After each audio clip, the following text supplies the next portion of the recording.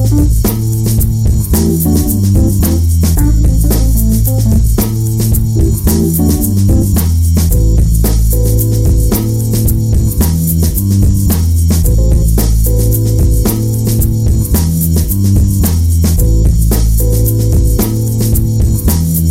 and welcome to Blue Notes. My name is Brett Foley and I'm an editorial producer at ANZ. Today we're joined by Jess Bottega, ANZ's Fraud Analytics Senior Manager. Jess keeps a close eye on scams and cybercrime.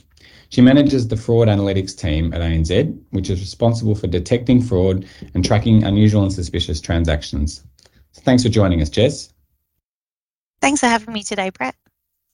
Right, today we wanted to discuss the issue of cybersecurity, so how it works and how the threats present themselves and what customers can do to help keep their data safe. So firstly, Jess, tell us a little bit about cybersecurity and what's at stake here. Thanks, Brett. So to put it really simply, cybersecurity is the practice of making sure that we stay safe in the digital world by ensuring that we have protection for our systems, our networks, and data from digital attacks. Obviously, over the last few years, we've increased the amount of exposure that we have in the digital space, and so everyone can benefit from having cybersecurity protocols in place. When we look at that from an individual level, what that generally means is a cybersecurity attack or compromise can result in anything from ID takeover, social engineering, to the loss of important and personal information like family photos, passwords, or login credentials. When we think about cybersecurity from a business aspect, businesses heavily rely on cybersecurity measures because of the way and the nature that they work with data, and an incident can have devastating impacts on the businesses and their customers. So what does the threat look like and what can cyber criminals do if they get hold of your information or data? Yeah, so if criminals understand how valuable personal information is, and what they do is they harvest that information and compromise data for several purposes.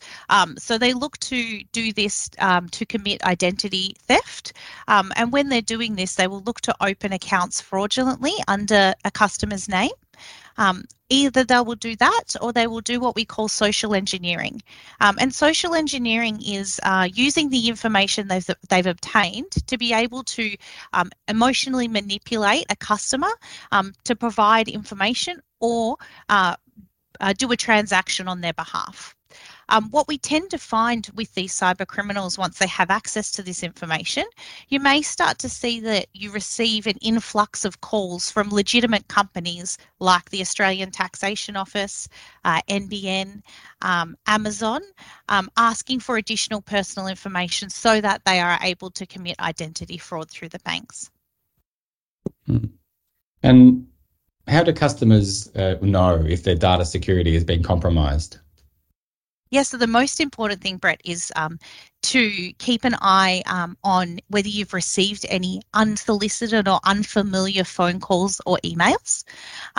If you're getting notifications from your bank that seem suspicious, and if you start to see any unfamiliar transactions on your bank statements, if you start to see things like your social media accounts being opened or people contacting you out of the blue in relation to something that may not make sense, it may mean that someone's obtained some of your personal information from somewhere. Right.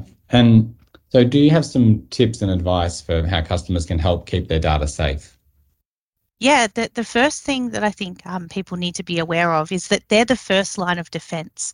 And so what I mean by that is there are steps that you can take as a customer or a consumer to be able to better protect yourself. So things that we recommend are doing things like regularly changing your password, not having the same password across multiple platforms. A lot of services today, such as your social media or your email account, actually allow for you to register for two-factor authentication. So what that means is if there is an unfamiliar login from somewhere that you haven't been seen before, you will actually be sent a code to authenticate yourself. What that does is creates an additional layer of security, so that if someone was attempting to access your social media or your email using the password only, you would receive that notification and know that your password had potentially been compromised. In addition to that, something that I think we sometimes forget about is installing antivirus. So antivirus software does provide a significant amount of protection, both on our mobile and physical laptops, to be able to protect from suspicious malware as well. Ensuring that we keep our privacy and security settings locked down on our social media.